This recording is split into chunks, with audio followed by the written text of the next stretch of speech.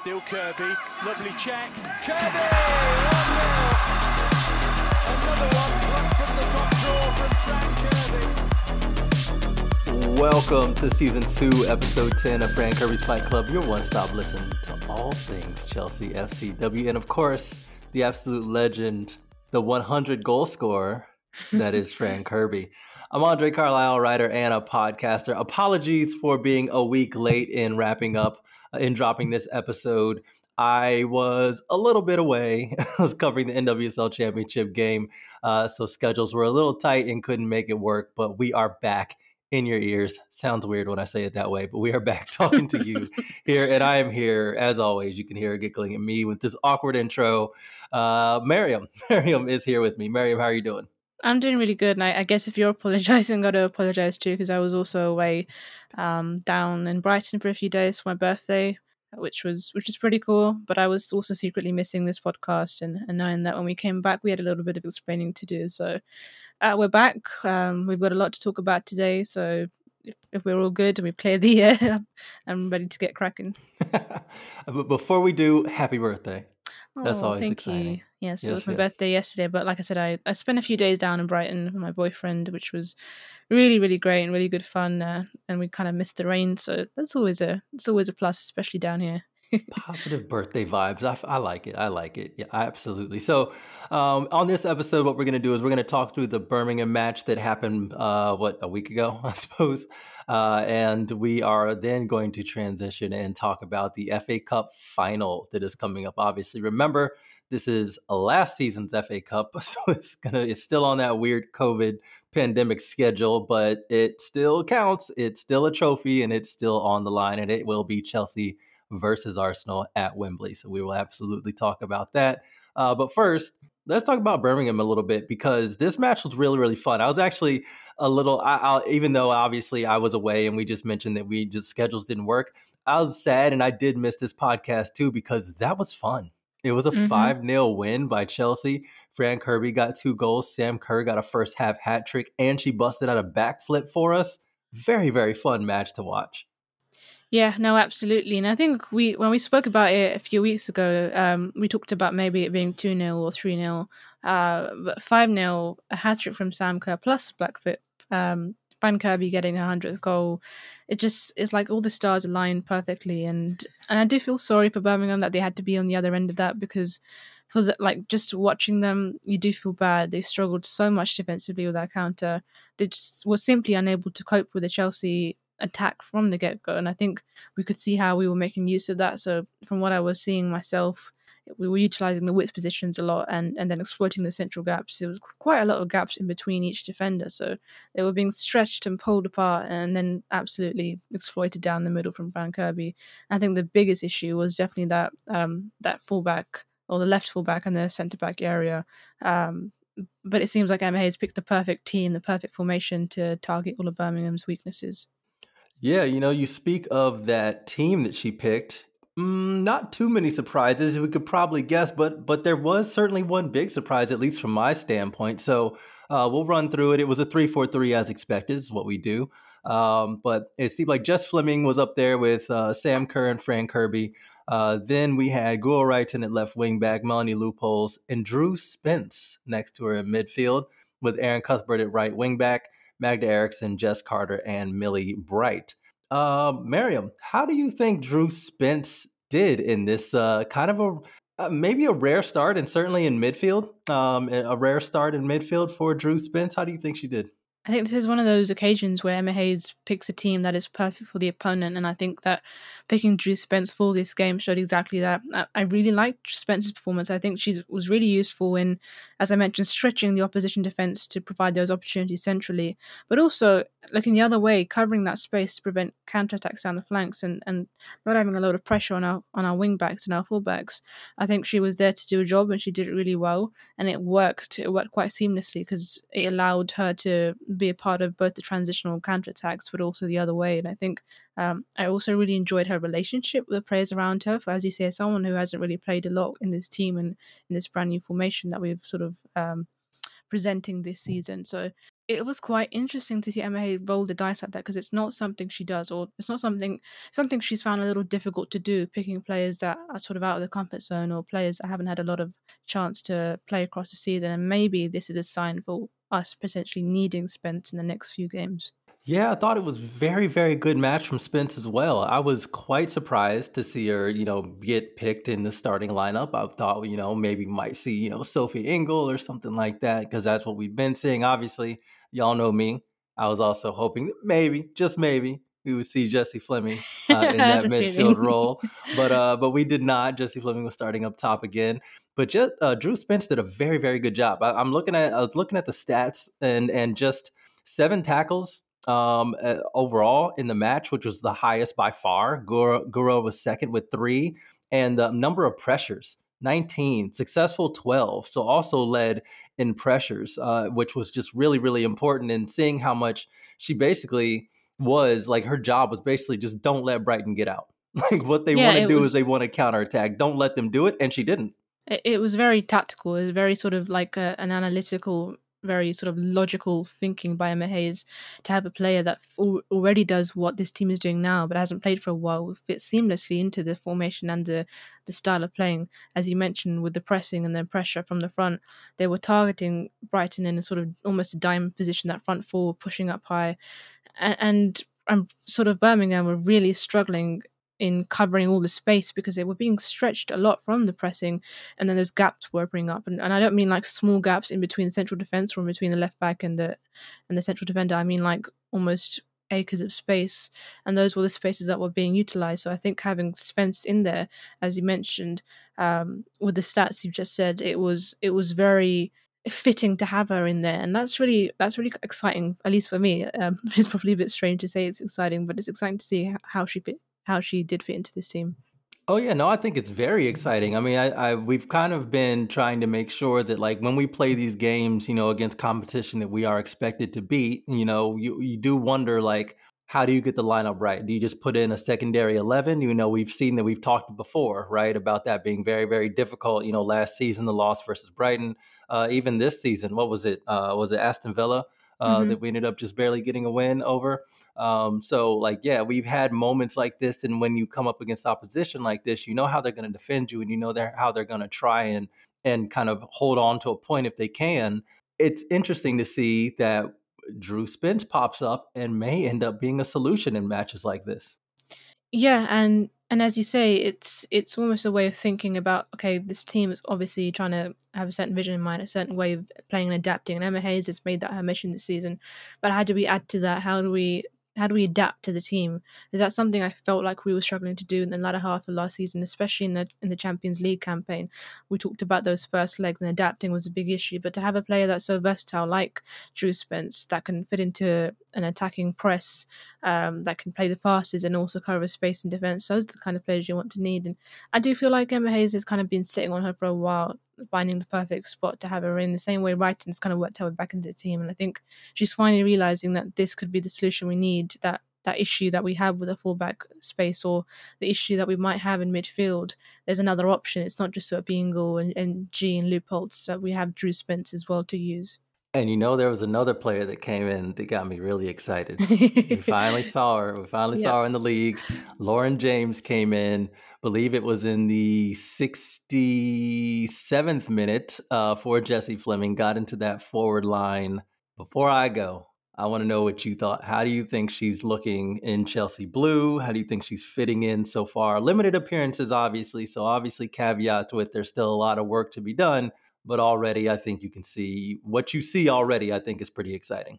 Absolutely. It's like, as you say, limited performances and limited times to play, but when she is called upon, it's almost like it's her natural way of playing. She fits in so perfectly. She fits in the press, she fits in the utilization of space. And the one thing that really stands out for me is the runs she makes. It's almost like there's a bit of a Sam Kerr to the runs she makes in when the ball's being put through, either by one of the number 10s or number 8s. It's very sort of instinctive for her, and that striker element is always a good option to have, because you've got Fran Kirby plays in the number 10 role, and you've got you've got Harder who's using the flank positions, but that second striker almost like playing slightly behind Kerr. It's exciting that you can move players around like that, and it's another Chelsea player who is interchangeable in our attack, and that's exactly what the best teams have. You see it a lot on the men's side, Liverpool, Manchester City. It's very much a thing of high quality teams, and I think that all those demands, all those things that are being asked of her, she's really pushing through and proving that she can do it. And you know what? I'm a big fan of Lauren James, obviously, but I really, really, really love her skill on the ball, and to couple it, like you mentioned, her awareness, her ability to Hmm. drift in and out and find space wherever that space may be, and then her ability to use that space is also really, really good. There was one move that I absolutely loved, and I'm so disappointed that I couldn't rewind it because I think I was having to watch it on the FA player, so I couldn't rewind and do my little, GIF capturing thing that I like to do. She got the ball was rolled out. She had to run kind of towards the byline to get it. Oh, And I when she remember got it this. under control, her back was to the defender.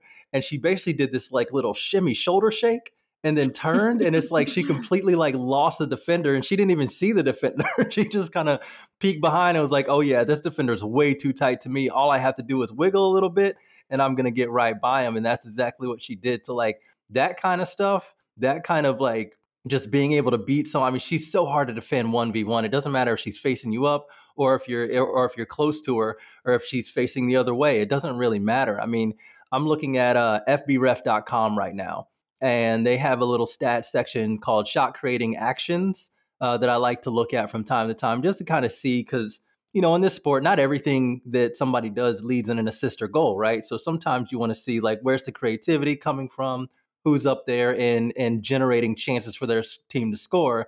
And of course, you have the big ones. Obviously, Guro Reiten led with 7, Hmm. which you would expect. Her delivery is just incredible, and she's been finding a lot of space as a left wing back. The other two were Sam Kerr and Fran Kirby, obviously with 5.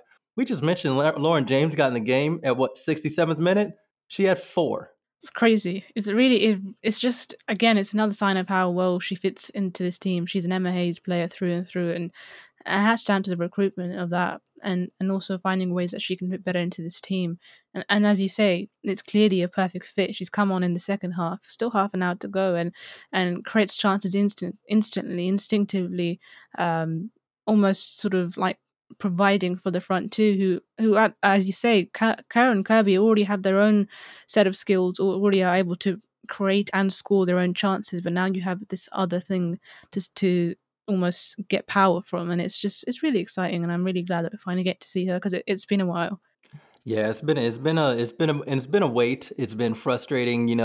We've kind of been like, all right, when are we going to see Lauren James? Hopefully she gets in because as the team builds in this new formation, you hope that she is able to build with it and grow and get some time.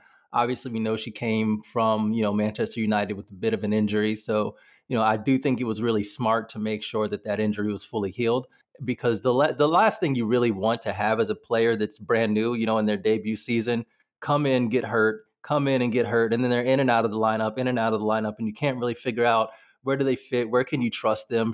Are they a sub? Can they get in the best 11? You don't really know what to do with them. You're just like, all right, if they're fit, maybe we'll see them at some point in the match.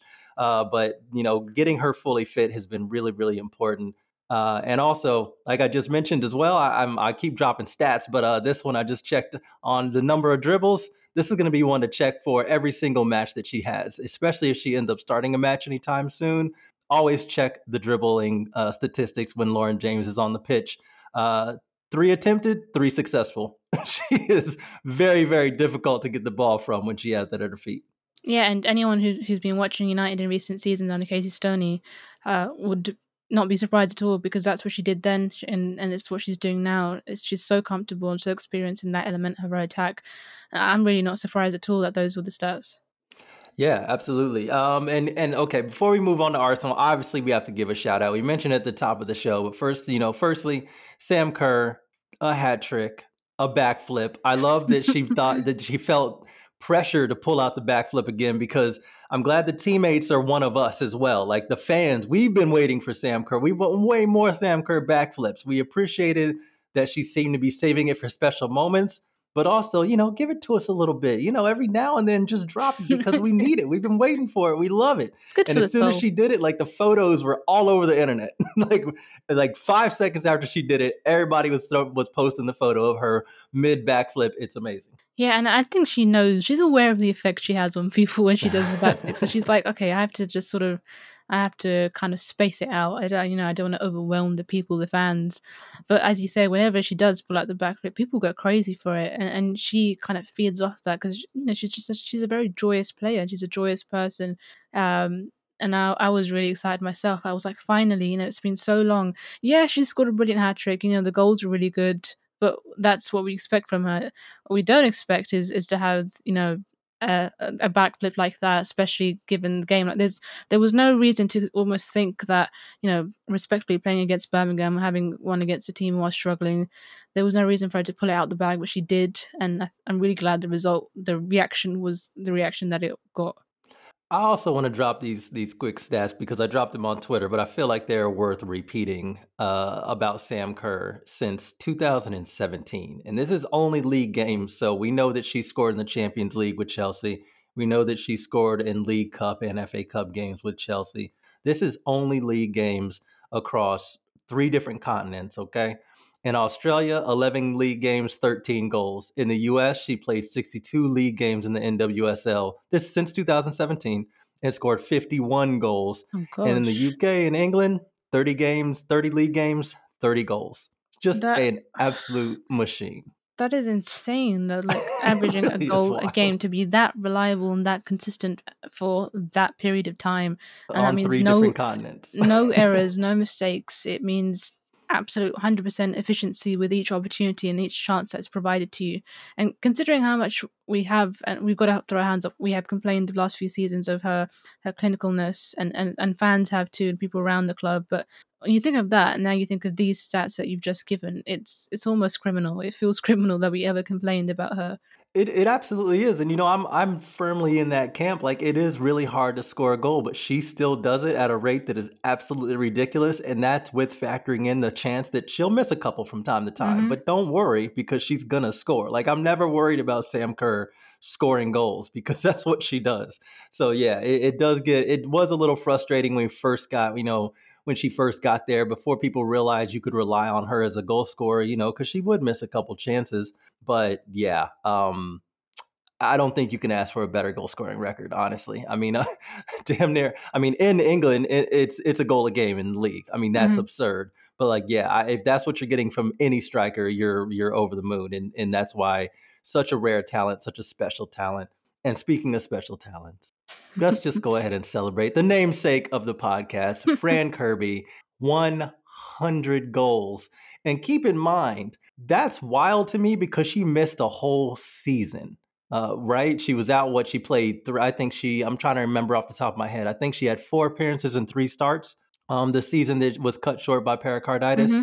Hmm. Yeah, that is absolutely outrageous to be as young as she is, to have scored as much as she has, and she lost plenty of time, plenty of playing time as well. So she would have hit this a long time ago if she wouldn't have missed that year. But it just makes it, to me, it makes it even more impressive that she is still like come back in, even like she was great before. She's like God mode Fran Kirby now, and she's been just absolutely on a tear. And just this hitting this milestone is impressive. And I like after the match, she said something like, now that she finally has it, she can put it out of her head. And I'm like, it didn't seem like it was bothering you. Like it wasn't evident from the outside, Fran. Like we had no idea. Yeah, and it's that ability that she possesses though to shake off everything that's been bothering her. And considering all the setbacks she's been through, the pericarditis itself was traumatic enough for her, not for everything else she's been through with her mental health.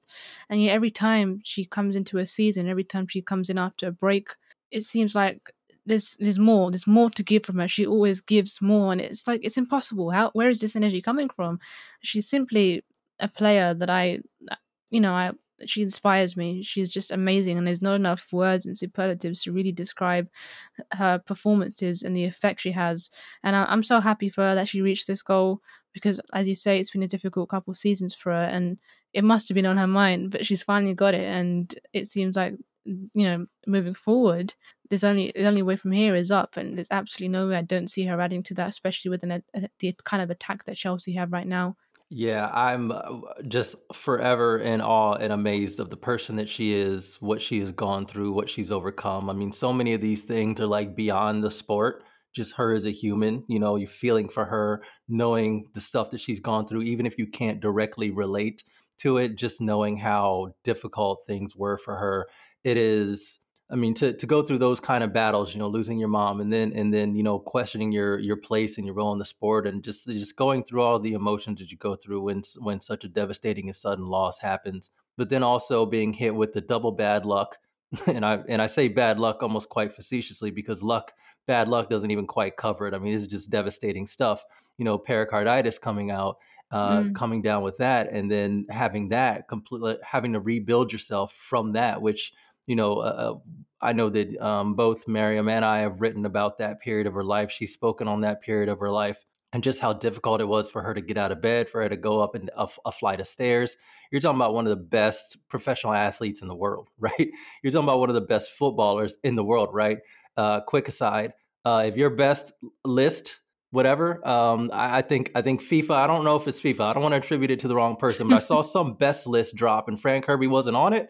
I have questions. If she's Yeah. not on your best list, you've got a problem and need to reevaluate. But back to Frank Kirby. um, I just think that going through all of that, coming back in the form that she's been, and you can see the joy on her face. Like she found a way to continue to love this thing, even though she has had to work so hard just to be able to rediscover that love. She talked Mm. about that a lot as well, rediscovering the love for the game. And I just think that every goal, every assist, every win, every performance is just like she deserves it so much. She deserves it so much. And I am so happy to see her hit this milestone because I mean, there can't be a more deserving player. And I say deserving as if she was given something. She did it herself, right? She scored those goals.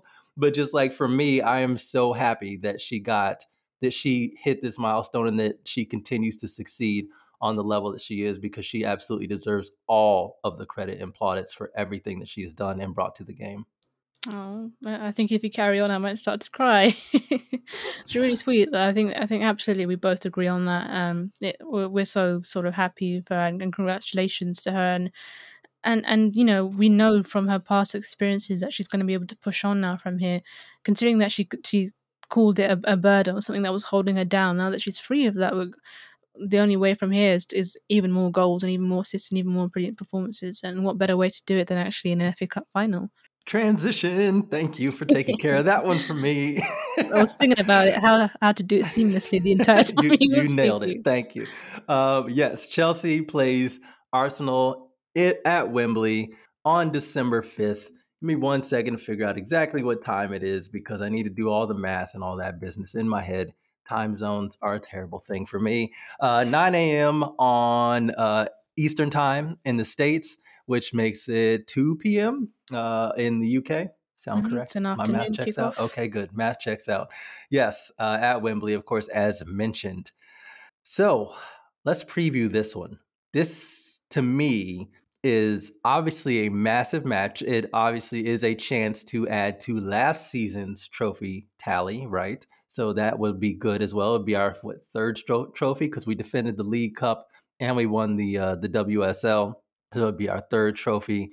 Actually, would it be our third or fourth? We counting the Community Shield situation? Yeah, I guess. I mean, there is a trophy at the end of it. It's that age old conundrum. Do we count the Community Shield? Does it matter? Sure, when you win it, it matters. So there you go. But yeah, this is an Arsenal side. Obviously, the very first league game of the season, Arsenal did happen to beat Chelsea 3-2. There were a whole lot of caveats and asterisks to that game from a Chelsea perspective. New formation, not all of our players back fit, everything like that. So you do have the caveats. Chelsea is obviously in much better form since then. But Mariam, what are you kind of looking forward to in this game besides just a matchup of two very good teams? Well, it's like you say, it's a much more difficult game this season. I think the Arsenal of last season, I wouldn't have been as worried about that. Not because they weren't as good, but that there were far more ways to exploit them. And this season it's quite different. No longer under Joe Montemiro, they're doing really well in the season, top of the league, just about similar on goal difference, 1 point ahead of us. There's a lot that we have seen from them this season, especially as you say in that opening game, of exactly where they were headed this season. I was taking a look at some of their recent games, and the one I really wanted to focus on was the game against United, which they won 2-0. Now, a lot of that in the game was moments of individual brilliance, like, Medema scoring a banger from outside the box, the width play through their fullbacks, which has always been quite a strong point of Arsenal teams, men and women's. But the thing that I realised was much more interesting was how they weren't crossing the ball a lot. They were using ball to feet in the box, ball on the ground, and sort of allowing the chances to be set up. And there were a lot of players in different positions, both number 10 and 8, in the box, trying to find positions where they could shoot. And that was making it quite difficult for the United keeper. I think it was Mary Earps to really kind of push the ball away, because the box is always crowded. And I think that was a very specific tactic, because Arsenal were overloading. They were overloading in a way that they didn't need their flank and their width to use that. So it was really interesting to see all that stuff. And I think United made it quite easy for Arsenal. And I think it could be slightly jarring for Arsenal then to come up against a team that's much harder so soon in succession. Not to say United were extremely easy and that they were extremely poor in the same way, respectively, Birmingham were against us. But they made it quite easy for Arsenal to play out seamless counterattacks and transitions, ball to ground, ball into the box, through balls, a lot of sort of intricate passing. And I think that they're going to find coming up against our team that presses a lot and doesn't allow for that possession to become a sort of a pattern or a pattern of play or a passage of play. I think they're going to find that very difficult. Yeah, and you know what? Let's keep the focus on Arsenal here, because they are, like you mentioned, they have kind of rebuilt themselves, right? They were not our primary rival for the past couple seasons. That's been Manchester City, who are just in horrible form. We've talked about that enough.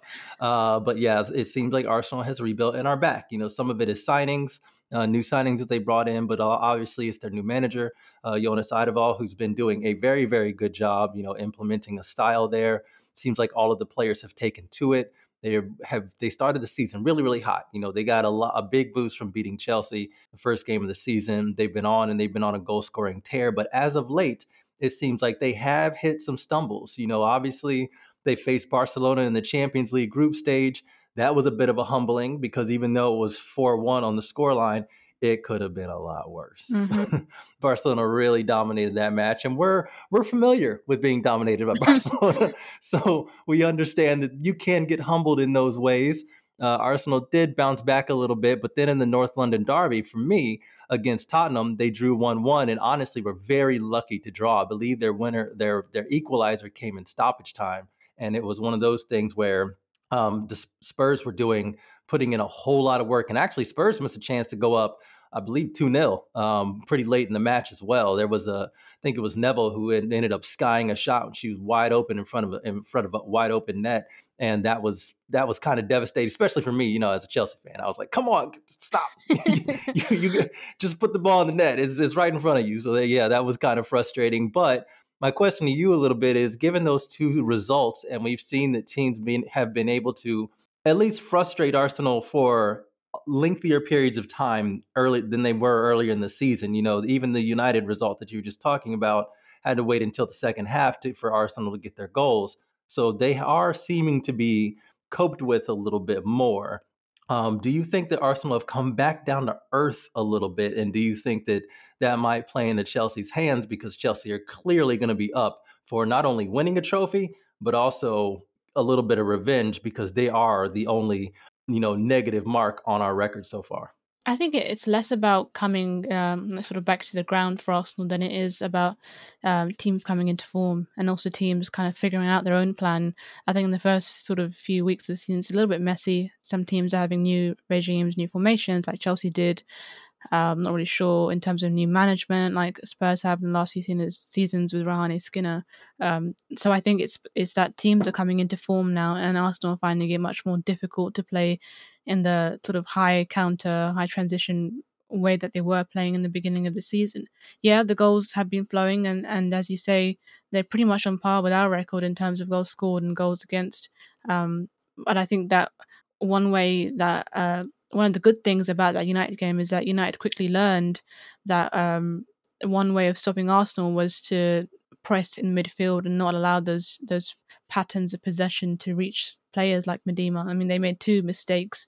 Well, they made quite a few mistakes, but two big mistakes that led to 2 goals. But that was one way in which they managed to slow Arsenal down. And a better team like we are going to be able to do that to greater lengths. Now, our midfield with Drew Spence, I think that is a very good game plan or blueprint to go into that game because, as you say, when you have attackers that are able to press and lead from the front, you're really increasing the chances of counter-attacks and transitions. And that's something that that Arsenal have struggled in the past with. They have a lot of attackers who aren't as good in defence as our attackers are in defence. And I think that's exactly where we might be able to hit them. So the chances of us providing a good game are, yes, they are increased, but it's not so much as Arsenal coming, at least in my opinion, coming down to the ground. And I think it's the fact that we've tightened things up and that we know the formation, we know the players, we know exactly how we want to play. And it's much more difficult for other teams to read that when you have a game plan in mind. And I think that Emma Hayes is going to approach the game like that, and she'll probably rattle off a scoreline and some tactics, and as per usual get them right like she did last time. Yeah, this is for Arsenal, this is kind of a big deal for them. This is their chance at their first domestic trophy since the 2018-2019 season and the first FA Cup since 2015-2016. So it has been a while for them, and given their history, that is probably quite a lot.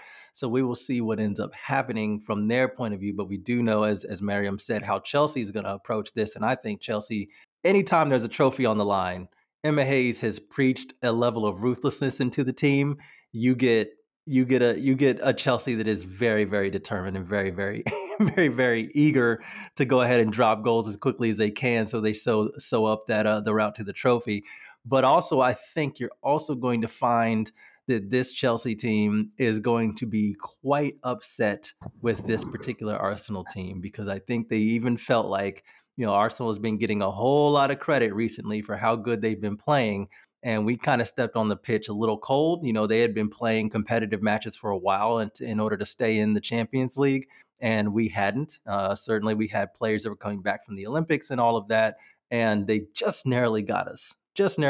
And I think if you look at it, we still could say that winning goal was offside, and but we know it. You and I know it. Go. We do know it.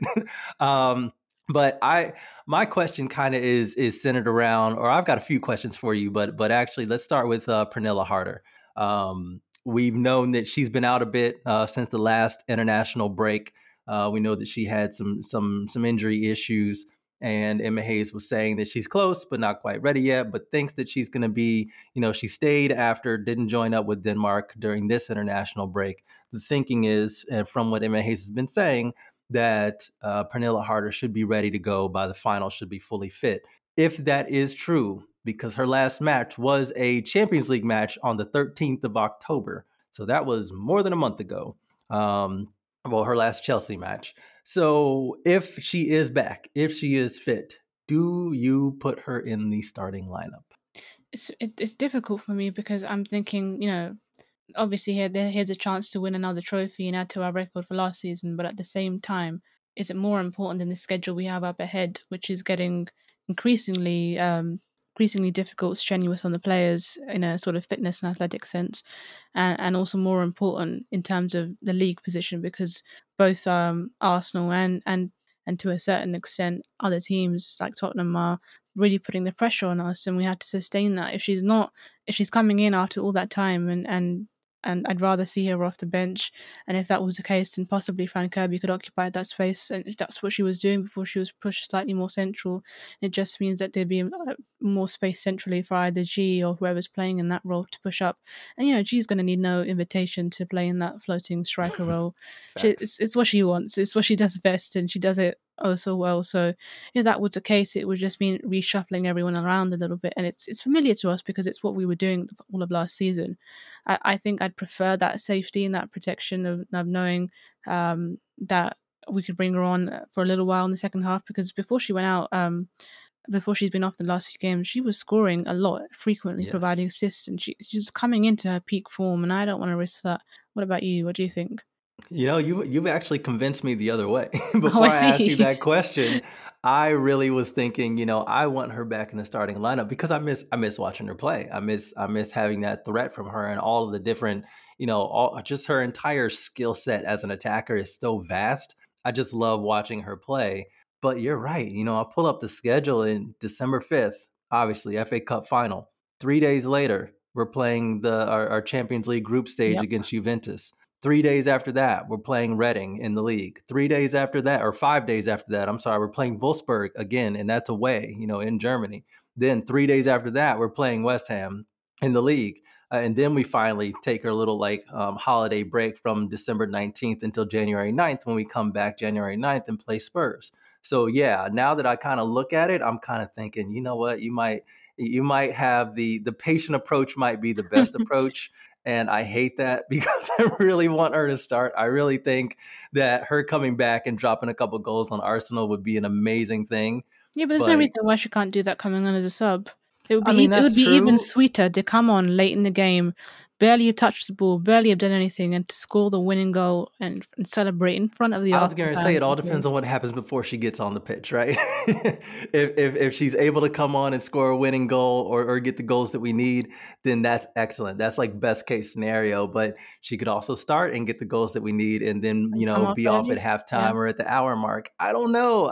But you've convinced me. I think it's probably best that even if she is fit, it has been such a long time mid-season, I guess, to have this sort of injury and miss so many matches that it might be a better idea for her to come off the bench. And I just hate doing it in the final. I know, but just remember, if she doesn't play, then and we have to shift around our players. Like I said, it will be a formation or a sort of lineup that we've played all of last season. It might be slightly tweaking things, but we're comfortable with it. It won't be that we have to adapt suddenly to something new because Hard is not playing with it. So even if she's not there, I'm quite comfortable that we'll be able to adapt, and I think that's the most important thing.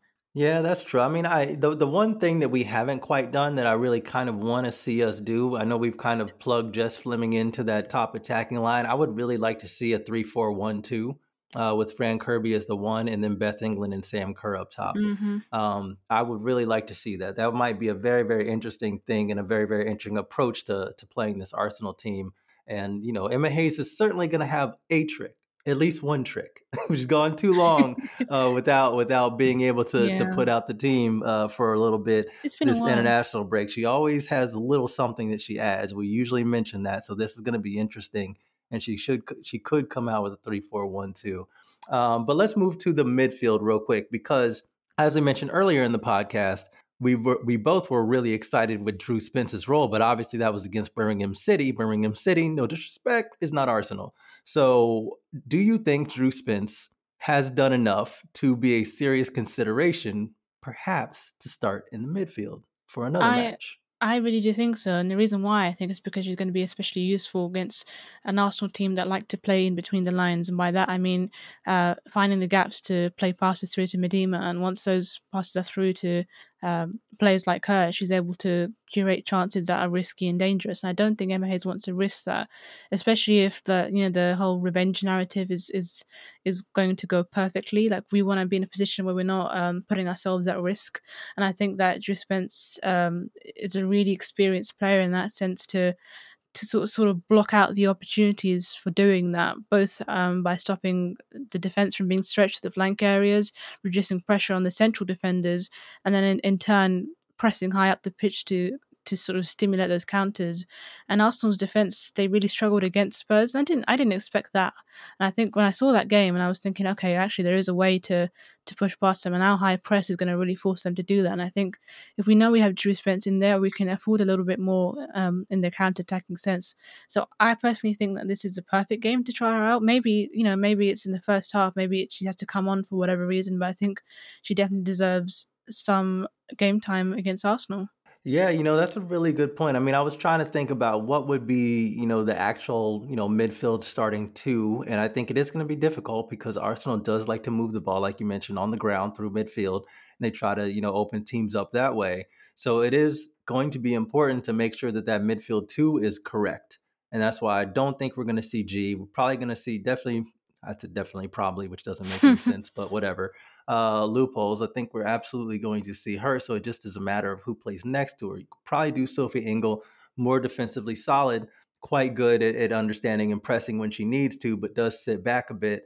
Drew Spence might actually be a good kind of combination. She's a little more athletic, a little quicker, I believe, and can be able to get in the way of those passing lanes as well. She showed the ability to do that. Obviously, Arsenal's a much different test than Birmingham City, but I think that and you let me know if this is not what you were saying, but I think my read on it, from what you've been saying and from what we saw versus her, it's not necessarily about who she was going up against. It was about how she was fitting within the entire structure of the Yes, team, yeah. right?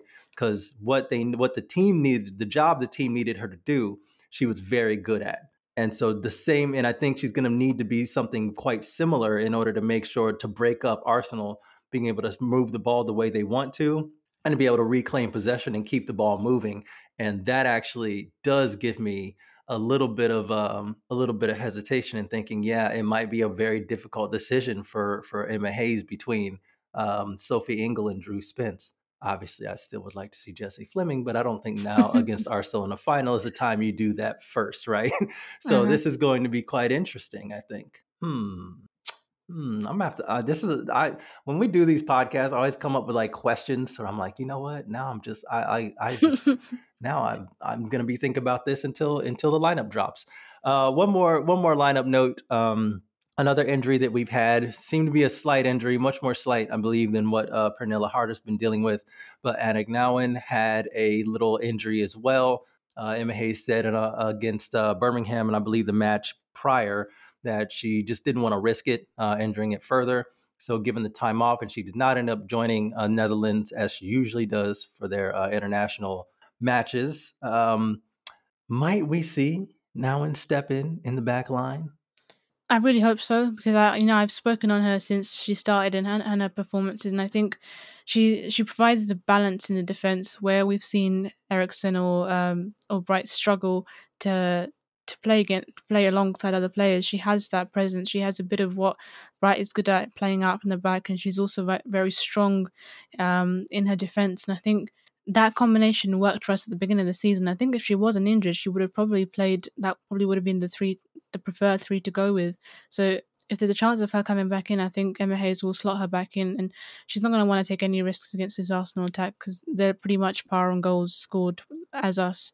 I think they have conceded less though, so again, it's very important that we have both the defense and the midfield that are compact and strong and able to communicate well with each other. Because any imbalances, any instabilities, you can expect that Arsenal will latch onto it.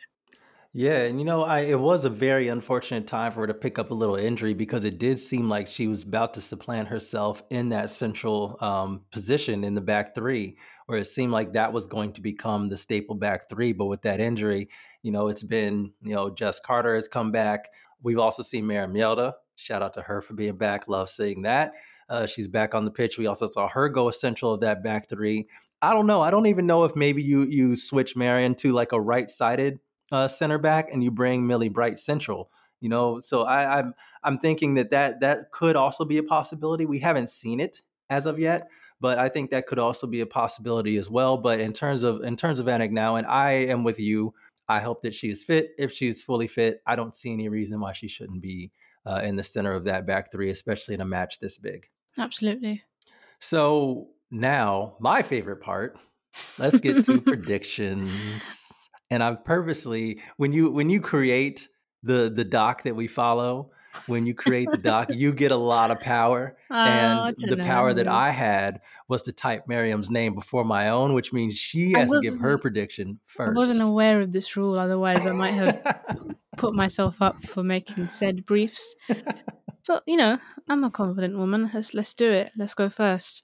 Uh, I think I'm gonna go with a safe score, which is 2-1 Chelsea.